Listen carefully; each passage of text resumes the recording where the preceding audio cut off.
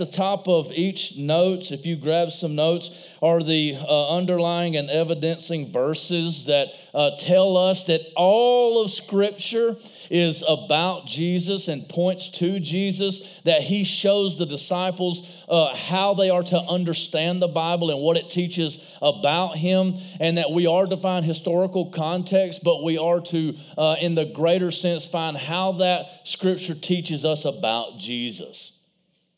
Because without Christ, it's all meaningless words on some piece of paper, okay? And I'll say that unhesitantly because the Bible is nothing if you go to the Bible and you don't find Jesus. It's just words. So this morning last week we did the Red Sea. If you'll remember, we talked about Moses, and through the one man, the many were freed because he obeyed God, and the waters parted, and the Egyptians came through chasing them, but he allowed the Israelites to come through and then crash the waves in on the Egyptians, wiping them out and taking away their enemy. And we said that Jesus is the greater Moses, and Moses represented Jesus Christ, the one man who through him, all the people that were God's people were saved. And we did that, and we pointed back to Christ. This week is a different story. Now, there are so many stories in the Old Testament. I just get excited, and I start reading, and I'm like, which one do I do? Which one do I do? I know I'm going to do this one. No, I'm going to do that one. No, I'm going to do this one. And they're so exciting. I've really got to spend a lot of time in prayer to make sure that I preach what God wants me to preach and not just what's exciting to me. One of the stories that I told my sons this week was the story of Benaiah. You ever heard the stories of Benaiah? Anybody? Man, you guys need to read the Bible. Benaiah was one of David's mighty men. Okay, I'm not telling that story today. I don't even know why I'm telling you this right now. But Benaiah was one of David's mighty men. He was a bad dude. I mean, you would not want to cross paths with Benaiah if you were not on his side. He didn't make it to the level of the three. David had his three that were just... You really did not want to cross them. But he did make it to a position beside the three and David's own bodyguard. And we told the story, and Titus played the Egyptian, because the story of Benaiah is a short story, but the story of Benaiah goes like this. This man of God, through faith and his giftedness in God, he slayed the lion down in the pit. He slayed two Ariels. He slayed an Egyptian that was very good looking. And so I told Titus, I was like, now you're going to be the Egyptian, and Titus had a spear. And I said, now the Egyptian was really good looking. And Titus goes, and Ezekiel, he was Benaiah, and Benaiah was an Israelite. And for the most part, Israelis, they're shorter, they're not really big, huge men. And so Ezekiel played Benaiah, and they had so much fun reenacting the word of God. And they remember that today. And they talked about how Benaiah slayed the Egyptian and how he took his own weapon and killed him with it. Who did that? You see, what is Satan's weapon? Death. And how did Jesus defeat Satan? Death on a cross. When we look to the Scriptures, when we dig into the Scriptures, it is important for us to tell the stories. It is important for us to show people what the stories are about and what they include and exactly what happened. But we must get to Christ, because if I tell my kids that you can do all things through God, if you just believe in God and if you just have faith, you'll be... No. You see, you can't be good enough by doing all the right things, by following the Bible's rules in order to overcome the world.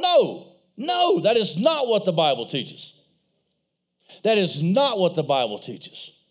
The Bible teaches that Jesus Christ overcame the world, and we overcome through his overcoming, you see.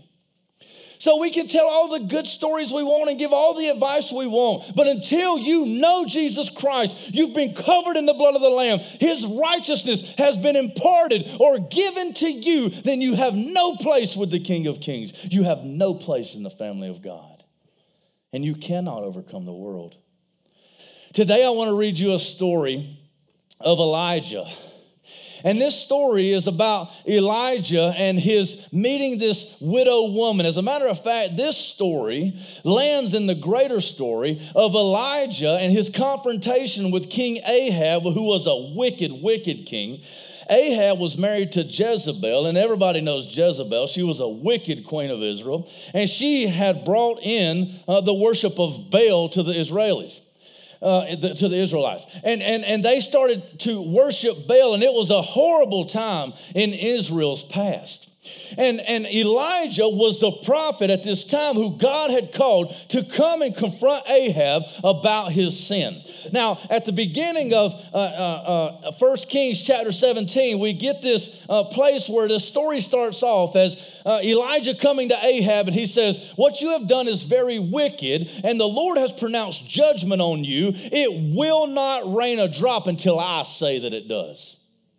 Now, Elijah is not God. I could preach a million different ways this Sunday on this text because it's so jam-packed of good stuff. One quick note. Elijah is not God. So when he says it will not rain till I say so, what he is saying is until the Lord clears it through the man of God, it will not come to fruition. Now, let me tell you this right here, and you'll see it later on in the text too. You do not realize, men and women of God, how much power you have. We walk around as if we are limp, as if we cannot do anything, as if we're impotent or empty of power, devoid of any real passion or power. But we walk in foolishness. You have power in your words. You have power in your touch. You have power in your presence. Not because of you, but because of he who dwells in you. He who dwells in you is greater than he who is in the world. Come on. Do we believe it, or are we just saying it? Let's walk this out. You see, he tells Ahab, he says, for you to know that God, the God of Israel, Yahweh, is real and that you need to repent, it will not rain a drop until I say so. So we enter into a drought and a famine that comes along with it because the food can't grow, the people can't hardly survive. There's a severe famine and everyone's affected by it, everyone. The whole nation is near death. Even Elijah himself is affected by the famine. You see, when you come into a situation and you pray and you start to involve yourself in people's sins, when you start to involve yourself in ministry, you're going to be affected by that ministry. I promise you. I know. But what we see is that God takes care of the men and women of God who are faithful to do what he's called them to do. Now, I ain't even got to my text yet, but we see that Elijah too is affected by the famine, by the drought that he pronounced on the people because of what God had told him to pronounce. But then we see God calling him to say, okay, I want you to go down by the brook. I've commanded ravens to bring you food. Scott, I know it's going to get hard, brother, but God's commanded ravens to bring you food. You see, we're so afraid to step out because we think, what if? But God's like, no, I am. Now, we get into this famine part of the story, and everybody's about to die. It's a really bad situation. We know that it lasts at least 3 years. 3 years and no rain, not a drop. Not a drop. So we get to this place where Elijah is moving about, doing what God has called him to do, and God calls him to a place, and he goes to this place, and it's an odd story about how God goes about providing for the needs of Elijah, and that's what I want to read for you today. Open your Bibles if you're not going to open already. 1 Kings chapter 17, we're going to look at verses 8 through 24, and then we're going to break it down a little bit and have some fun with it. Listen to the word of the Lord. Verse 8. Then the word of the Lord came to him, that's Elijah. Arise, go to Zarephath, which belongs to Sidon, and dwell there. Behold, I have commanded a widow there to feed you. So he arose and went to Zarephath, and when he came to the gate of the city, behold, a widow was there gathering sticks. And he called to her and said, bring me a little water in a vessel that I may drink. And as she was going to bring it, he called to her and said a second time, he called to her and said, "Bring me a morsel of bread in your hand." And she said, "As the Lord your God," check this out, do not miss this, wake up if you're asleep. And she said, I lost my place. And she said, "As the Lord your God lives, I have nothing baked, only a handful of flour in a jar and a little oil in a jug. And now I am gathering a couple of sticks that I may go in and prepare it for myself and my son, that we may eat it and die." The title of today's message is The Last Supper. She says, the man of God, the provider, the man carrying the word of God that is to be the source of life, comes into the city and asks this poor, lowly widow, says, "Can I have a drink of water?" She says, "Yes, I'll get it." He says, "Also bring me food." She turns and looks at him and says, "I don't have any food. I've got one meal left. I was actually about to cook it. Me and my son were going to eat it and then die." And Elijah said to her, "Do not fear." Do not fear. Go and do as you have said, but first, underline that word in your Bible if you don't care to write in your Bibles. But first, go and do as you have said, but first, make me a little cake of it and bring it to me, and afterward make something for yourself and your son. When I first read this years ago and even recently, I thought that is the most selfish thing I've ever heard of in my entire life. Oh, that's your last meal? You're gonna eat it and die? Can I have it? You know, I don't know about you. It drives me crazy.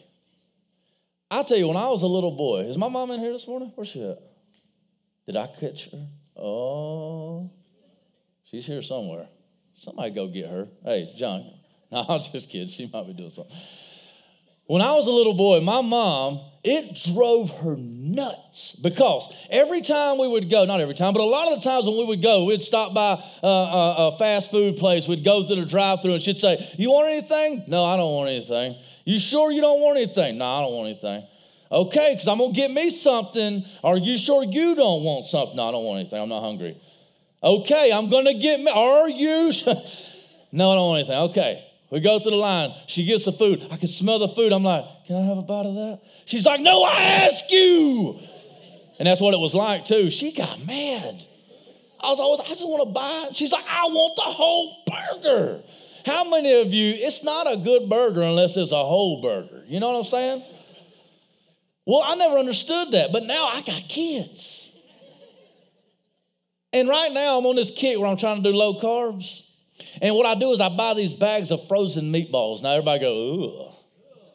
That's what my wife says every other day. And so I'll make me some food. Now, it ain't got to be meatballs. It can be anything. I'll make me some food. And I will ask those boys. Now, I've got 3. I'll ask those boys, "Do you want anything to eat?" "No, I'm not hungry."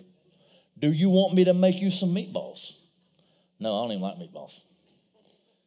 "I'm about to make me some meatballs." "Do you want me to make you some meatballs to go along with my meatballs so that when we start eating, you can eat your meatballs and I will eat my meatballs?" "No, I don't want any." "Okay." Microwave's counting down. I know what's about to happen.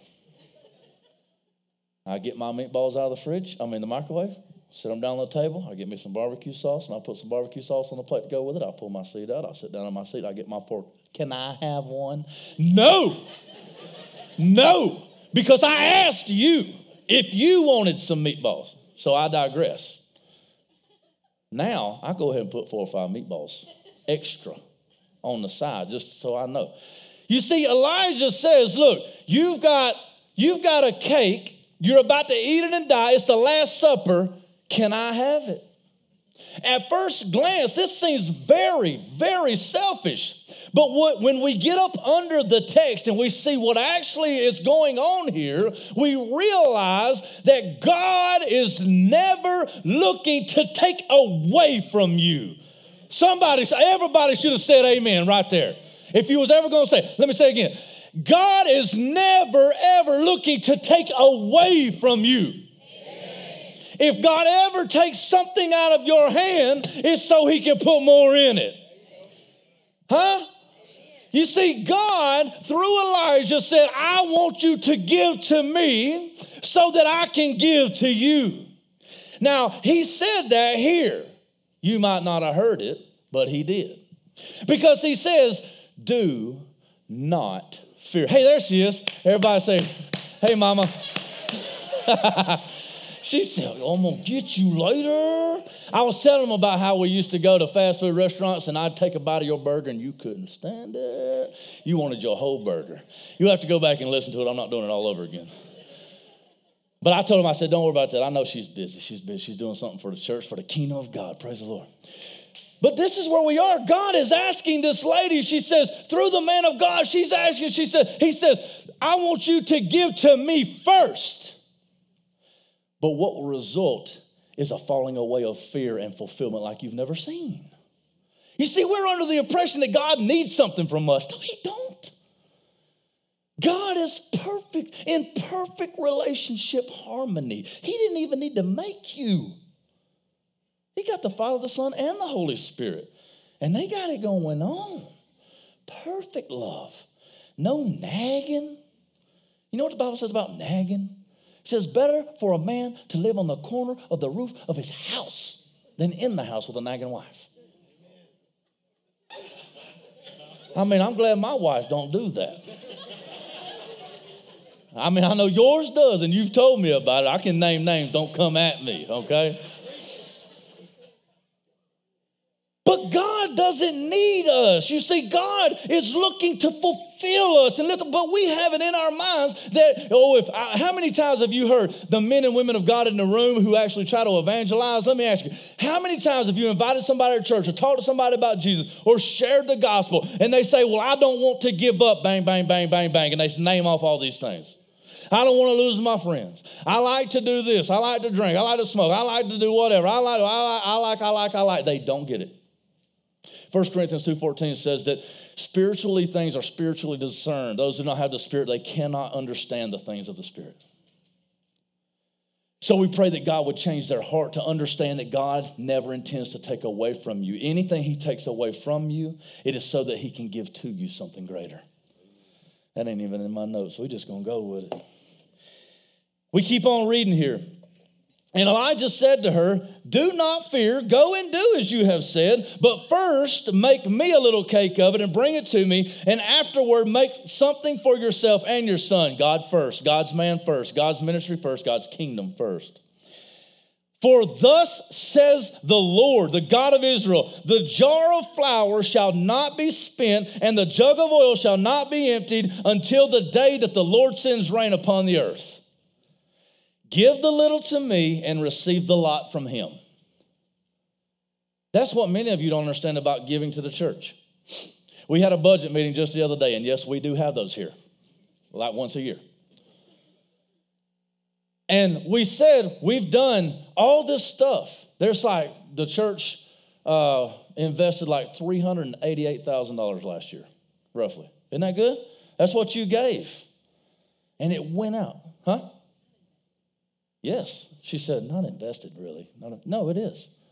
Every dime that you get here is an investment in the kingdom, whether it goes to pay staff, whether it goes to buy microphones, whether it goes to pay for Kidwell and Overflow, whether it goes to pave a parking lot or buy a bus. It's all an investment for the kingdom of God. That's what I meant by investment.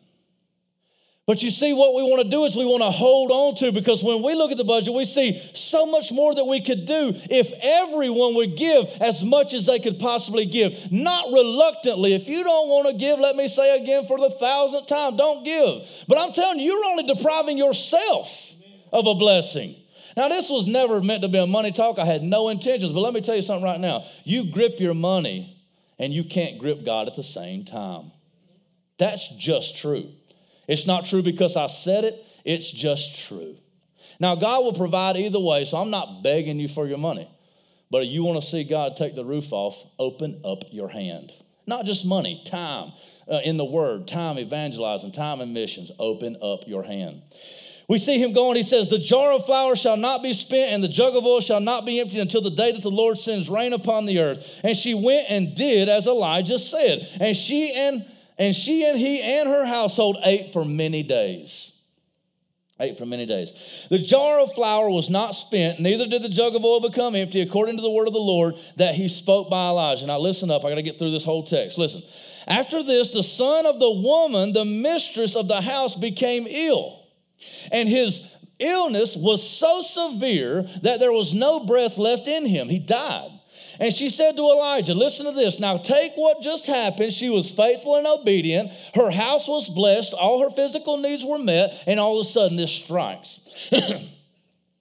She said to Elijah, what have you against me, O man of God?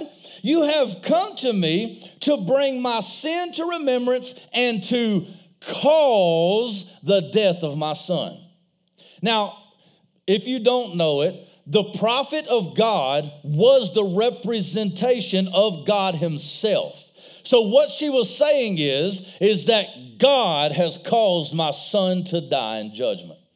God has caused my son to die. She goes on, she says, remembrance and to cause the death of my son. And he said to her, give me your son. Give me your son. What are you holding on to and won't give to Jesus? He says, give me your son. And he took him from her arms and carried him up into the upper chamber where he lodged. And he laid him on his own bed. Oh, this is important. Don't know how much I'll be able to get to, but this is jam-packed, slam full. He laid him on his own bed, and he cried to the Lord. He cried to the Lord, O Lord my God, have you brought calamity even upon the widow with whom I sojourned by killing her son? The man of God asked God, have you brought calamity on the woman by killing her son? Then he stretched himself upon the child 3 times. Do you think that's coincidence? Does anybody in the room think that's coincidence that he did 3 times? He stretched himself upon the child 3 times and cried out to the Lord, O Lord my God, let this child's life, the same Hebrew word means soul or breath, let this child's soul, let his life come into him again. So we know the life was gone. The child was dead.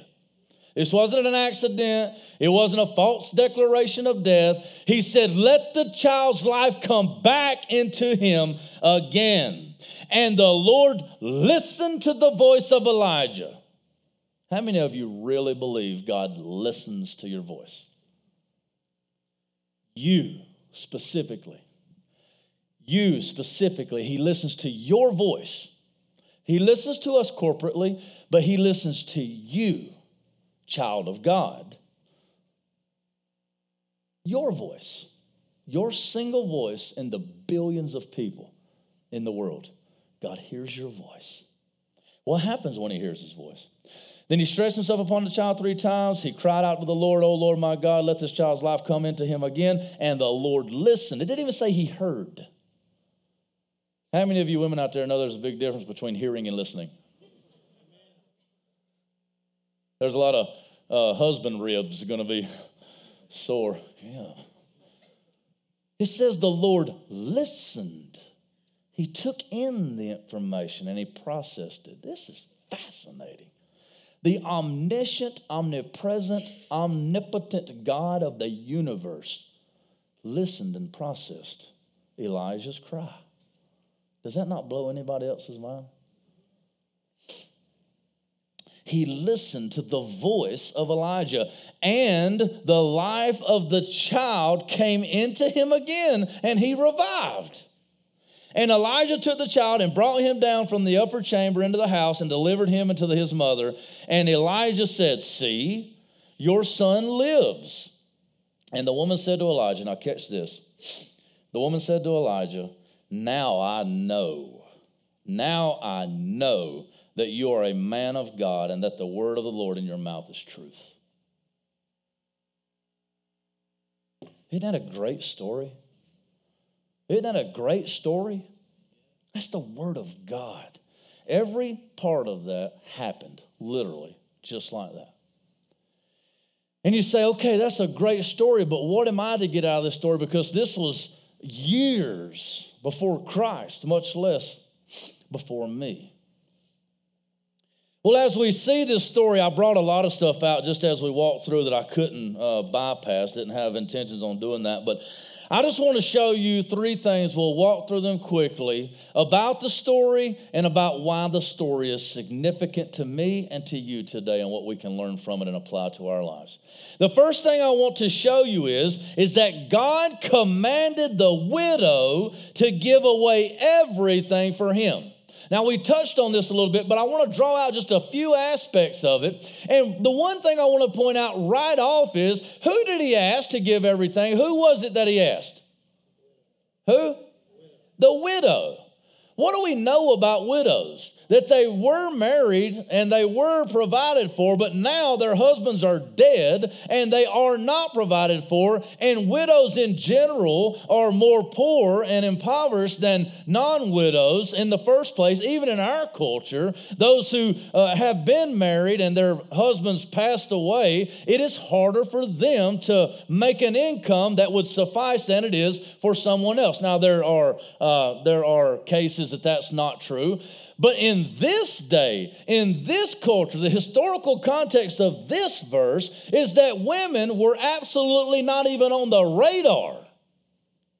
You weren't allowed to speak in public. You weren't allowed to have jobs like men. The woman was to stay silent. They were second-class citizens, to say the very least. And so what we see here is God commanding the very least of these to do God's work. Now, how many lessons could we learn from that? How many of you, I can't do anything for God because, are you a widow in the days of Israelite history? If this woman right here can make a way for the kingdom of God to advance and it lead eventually to the birth of the Savior, the Messiah, why can't you? We make so many excuses. You see, he commanded the widow to give away everything. You see, no one gets off the hook of obedience because of personal situation, desire, or need. This woman had a legitimate reason to look and say, I don't have anything to give you. He said, what about that cake right over there? I'm about to eat that and die. How many of you, God's saying, I want you to blank, and you're like, well, I want you to give in order to fund someone on the mission trip. But Lord, that takes $450, and I've only got 10 grand. Let's walk away from the money issue, okay? Because some of you just really love your money and you just almost shut me out because I'm talking about money. Lord, I know that you want me to go over to the apartment complex. Lord, I know you want me to go over to the troubled street. Lord, I know you want me to go over to the hospice house. I know you want me to go over to the nursing home. I know you want me to go and give of myself and give of my energy. But Lord, I only have one day off a week. But Lord, I only have this personality, and that's not really my person. But Lord, you have no excuse, and neither do I. What if every single one of us in the room stopped making excuses and started moving forward for the kingdom of God? Not only would the world be effectively changed for the kingdom of God, but you would finally be whole in Jesus Christ. You see, mission is not just for the people who you are missioning. It is for you. For apart from doing the work of God, you cannot be complete. Jesus Christ said to the disciples at the well, when they had went into the world, into the city, into whatever you want to get physical bread to bring it back, he looks at them and he says, I don't need that food. I have food that you know not of. They look at him and say, or look at each other rather, and they say, did somebody bring him something to eat when we wasn't here? He says, no. What was he talking about? What filled him up? What fulfilled him? What was sustaining him? His ministry to the woman at the well. It's the only thing that he had done. We need mission. You see, he had commanded the widow, the very least of these. And I want you to show something else. Now, I'm going to skip a little bit of this, but I want to show you one more thing.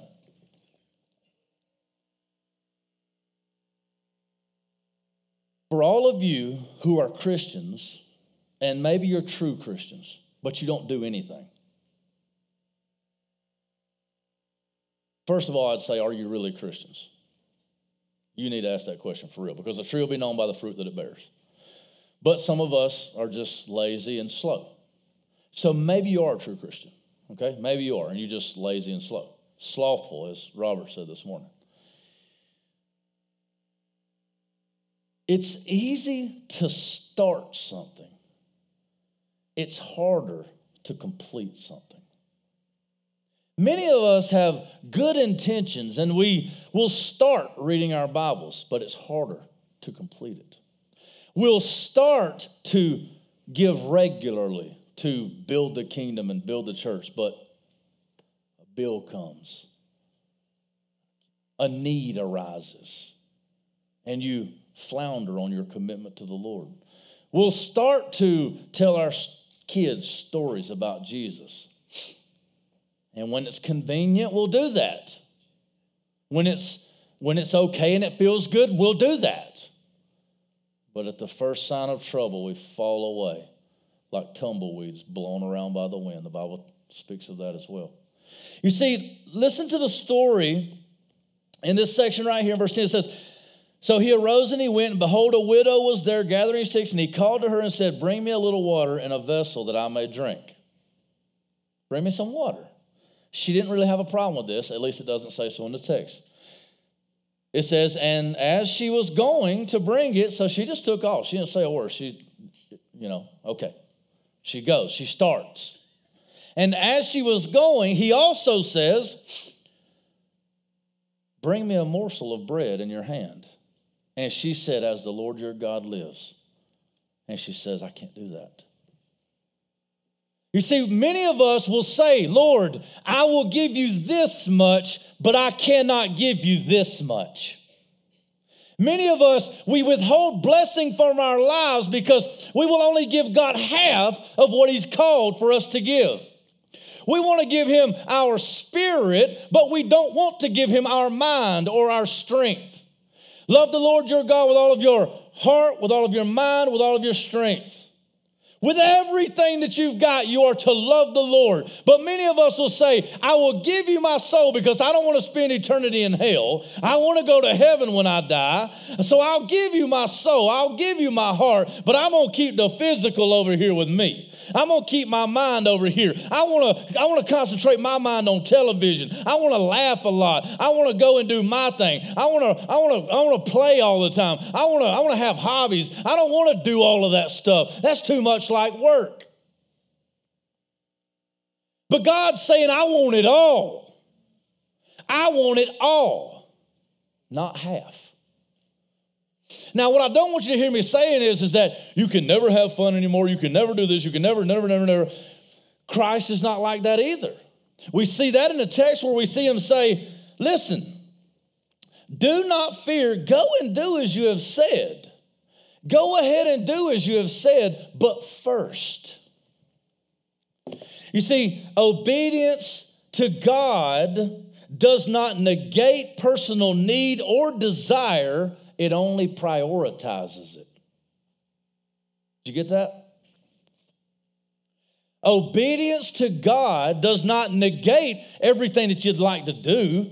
You don't have to, vow to never get married or vow to never do this and to never do that. Paul addresses that in the New Testament where he says some of you have become very zealous and almost slave to asceticism where you forbid marriage and forbid all kind of good foods and forbid all these things. No, that's not what God's saying either. He's saying, look, it's fine. Have some fun. Live in the world. That's fine. But make sure I'm first. Let me be the foundation of everything that you do. If you give out the abundance that God has given you and you have given to the Lord and you feel confident in that, then go buy you a toy. That's okay. Don't buy too many, though. That money could be used, right? And my toes are hurting because I'm going to keep stepping on them. Don't give halfway. Give everything to the Lord. The second is obedience does not guarantee the absence of calamity. And I'm going to move through this one really quick because I want to finish up. As a matter of fact, the band can go ahead and start to move this way. So many times you hear these prosperity gospels that say things like this. If you love God and if you have faith, if Christ is your Savior, then you will not have any needs. You will be rich. You will not ever get sick. And you will not ever experience any calamity whatsoever. If you only have enough faith. These same people would say that retribution theology, which is reaping and sowing type idea, is that it's hard and fast across the board. And therefore, they would come to someone who is sick and they would say, the reason you are sick is that you have sin in your life. The reason that you are poor is because of your sin. The reason that you have these calamities in your life is for A, B, and C. But we know from Scripture that sometimes it rains on the just and the unjust. Sometimes life happens, right? The Pharisees came and they asked Jesus about a man who was blind. They would say, why is this man blind? Was it his sins or was it the sins of his parents? Jesus said no. Wasn't either. But it was simply so that the power of God might be displayed in him. So we get to the second part of the story, and this widow has been amazingly obedient. Maybe you're in here and you're struggling right now and you're saying, God, I want to give. I know you're calling me to, maybe it's to give more faithfully, monetarily to the church, to give more money to the church. Maybe it's that he's calling you to go on mission somewhere. Maybe you are to be more faithful, to get into the Word of God every day. Maybe it's that you need to be more faithful to get on your face before God in the act of prayer and communication with God. Maybe it's that you are to stop doing the things of the world and actually start living for Jesus. Maybe some of you feel so empty and spent and busted, and you don't know why, because you have chased after the things that you think fulfill you, which is money or relationship or all of these different things. You try and you try and you try and you try, and there seems to be this void. And God is saying, ironically, if you would let those things that you think fulfill you, if you would let them go, that's when you would be fulfilled. That's backwards. That's upside down kingdom thinking, isn't it? I need all of these things in order to fulfill me. And Jesus has said, actually, it's exactly opposite. You need to be empty of these things and filled up with me. You see, in the story, she gives and gives and gives, and right up to the very point to where she's about to die. But God shows up faithfully in her life. And he blesses her physically with all of her physical needs. And then all of a sudden, she thinks things are going good. And then her son up and dies. And she cries out. She says, why have you come upon me to judge me in my sin and to cause my son to die? And the man of God scoops up her son, takes him, lays prostrate on him, stretches out over him, covers over him, heals him. And out of that comes what I think is her true recognition of who God really was. You see, our physical needs can be met, but that doesn't transform our lives. Our physical needs can be met, but you know what oftentimes that leads to? It leads to a worship of the creation rather than the Creator. You see, sometimes it's the calamity that is needed in your life to show you that the things you thought would fulfill you would not. Sometimes it is a tearing of the way. It's a tearing away of the physical to reveal the need for the spiritual. This morning in our country, there's all kinds of division and all kinds of different thought processes on how to solve it. More programs, more speeches, more laws, all of these things, which maybe they'll help. But I'm going to tell you right now, the only thing that will truly set us free from this hatred this division, this murderous attitude is Jesus Christ. Now, as we move into the last and final part of the sermon, I want to show you something out of this, because I've shown you that if you trust God, even in the hard times, He'll remain faithful physically, and you'll never go without. Your needs will be met. He'll never leave you or forsake you. I've showed you, too, that just because you're obedient doesn't mean that calamity won't come. It will come, but that God's got a greater purpose through the calamity. That you can trust Him even in the darkest of days. And maybe, just maybe, that calamity was allowed to happen in your life to lead you to something better. We know that that's not even a maybe, because we know that Romans chapter 8, right? That all things work together for the greater good of those who love Him and are called according to His purpose. We know this. You see, there's an underlying story under the story. And I want to show you that not just in one aspect, but in more aspects that I could even encounter. You see, when we read this story, we want to put ourselves in the story, right? If you're like me, I do. I want to say, well, who do I relate to? What's God teaching me? Which one of the characters am I? I always do that. You know, and as a preacher, as a vision pastor here at the Well, I think, well, maybe I'm Elijah. Maybe I'm the one speaking the word of God, you know? I'm the one that's speaking out the words of life, and maybe that's me. And maybe I can gain a little knowledge that way. I would say, well, maybe I'm the widow. Maybe I'm the widow, and maybe the advice that I need to get from this is that I don't need to give halfway. I need to give all the way, and I need to trust. I need to really trust God. I need to believe Him that He's not looking to take anything from me, and anything He's trying to take from me, it's only so that He can give me something else. I can learn some lessons there. But the ultimate lesson is that Jesus Christ is both Elijah and the widow and the son. You see, Jesus Christ is the man of God who, though He existed in the form of a man, counted equality with God not something to be grasped, but He emptied Himself, made Himself devoid of many of His godly attributes, even to the point of becoming one of us. Jesus Christ is the man of God who demands that we give everything to Him, just like Elijah. You see, Jesus Christ says that I do not want half. I do not want a third. I don't want 98%. I want it all. There is no such thing as a halfway Christian. In Revelation, it says that I wish that you were either hot or cold, but because you're lukewarm, I'm going to vomit you out of my mouth. Jesus wants it all.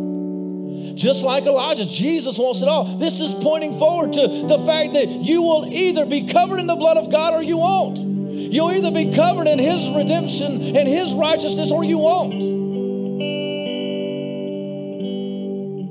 God is also the widow. You see, we are demanded to be obedient. And unless we are perfectly obedient, we'll be cut off from the land of the living. We'll be cast into utter darkness. Did you know that? If you want to go to heaven, you've got to be perfect from the day you're born to the day you die. Did you know that? How many of you knew that? You think I'm kidding? No, I'm not. If you want to get into heaven, you've got to be perfect. Got to. Perfectly obedient. And God is demanding that you be perfectly obedient. He is demanding that you give everything. And if you don't give everything, every thought, because we know that you have seen it written, thou shalt not commit murder, but I say unto you that any man who hates his brother in his heart has already committed murder. Solomon, are you a murderer? Yes, you are. So am I. But God demands perfect obedience, perfect righteousness to get into His heaven. Just like He demanded perfect obedience from the widow. You see, but we can't. How many of you are perfect? You see, we can't be perfect. But Jesus Christ came, and He did what the widow was to do. Jesus Christ was perfectly obedient His entire life. Though He was tempted in every way, as we are, yet He did not sin. You see, Jesus Christ was the one that was perfectly obedient. He was perfectly perfectly righteous. He did not deserve death in the least. You see, the widow did what she was supposed to do. So he said, give, she gave. And what happened? Calamity came. The death of her son. Come on. You got to see. You see, Jesus Christ was perfectly obedient. Romans says that the wages of sin is death. That we all, like sheep, have gone astray. We all have sinned. The wages of sin is death. You see, we deserve hell. We deserve to die, but Jesus didn't. He obeyed in every way. And just like the lady looked on Elijah and said, why has this happened to me? Why has this happened to me? Jesus Christ looked at the Father and said, why, my God, have you forsaken me? Oh, see? My God, why have you forsaken me? He was cut off from the land of the living that the kingdom of heaven might advance. He went into the grave for 3 days. And on the third day, he rose. Proving that the word of God is true. And whereas the little boy was raised through the man of God, through another medium, Jesus Christ, his resurrection was a self-resurrection. He raised himself from the dead.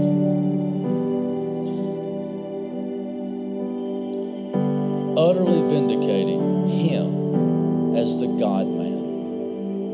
Now, as we all stand to our feet and as we dim the lights a little bit, I want you to ask a few questions. Where do you fit in this story? Because you're there too.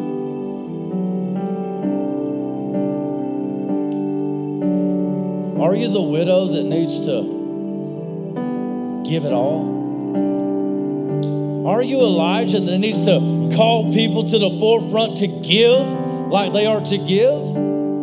Are you the son who is dead and needs to be raised to life? I say unto you that Christ is all. Christ is the one who has called you to go ye therefore into the world and make disciples, baptizing them in the name of the Father, Son, and the Holy Ghost. Jesus Christ is the one who was perfectly obedient so that the kingdom of heaven might advance and so that you might be raised from the dead. You see, Jesus Christ is the solution. He is the beginning, the middle, and the end. He is the Alpha and the Omega.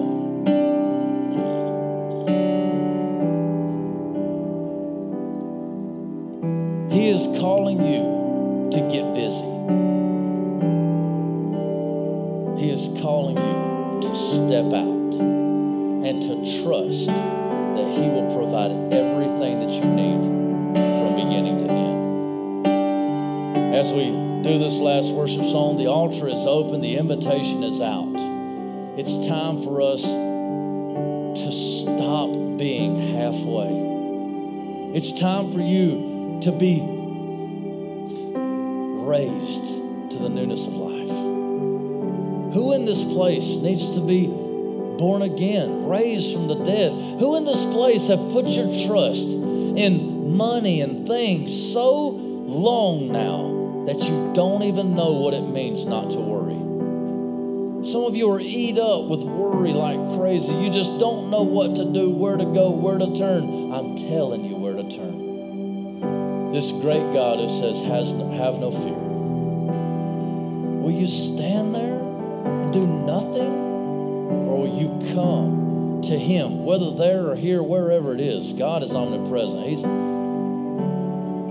Do what God has called you to do. Do business with Him. Do business with Him. Let's worship.